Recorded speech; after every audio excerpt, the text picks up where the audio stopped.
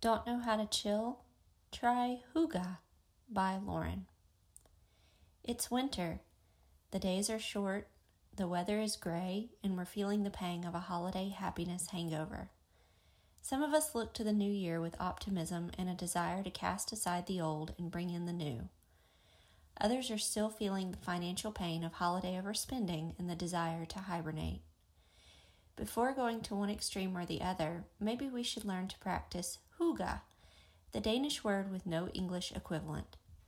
In a nutshell, hygge means a feeling of contentment created from the simple things.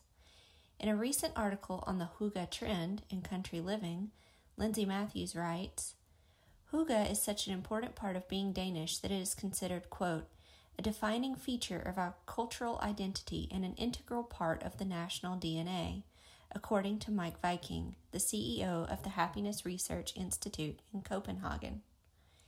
In other words, what freedom is to Americans, hygge is to Danes, Viking says in his book, The Little Book of Hygge. This national obsession with all things cozy is credited as one of the reasons why Denmark is always at the top of the list of the world's happiest countries, despite their infamously miserable winters. And recently, the rest of the world has begun to catch on to this wonderful way of life.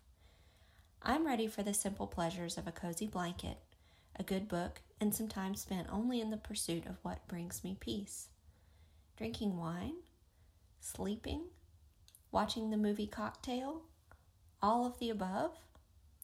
Inhale, exhale, and take a minute to just chill out. You've earned it.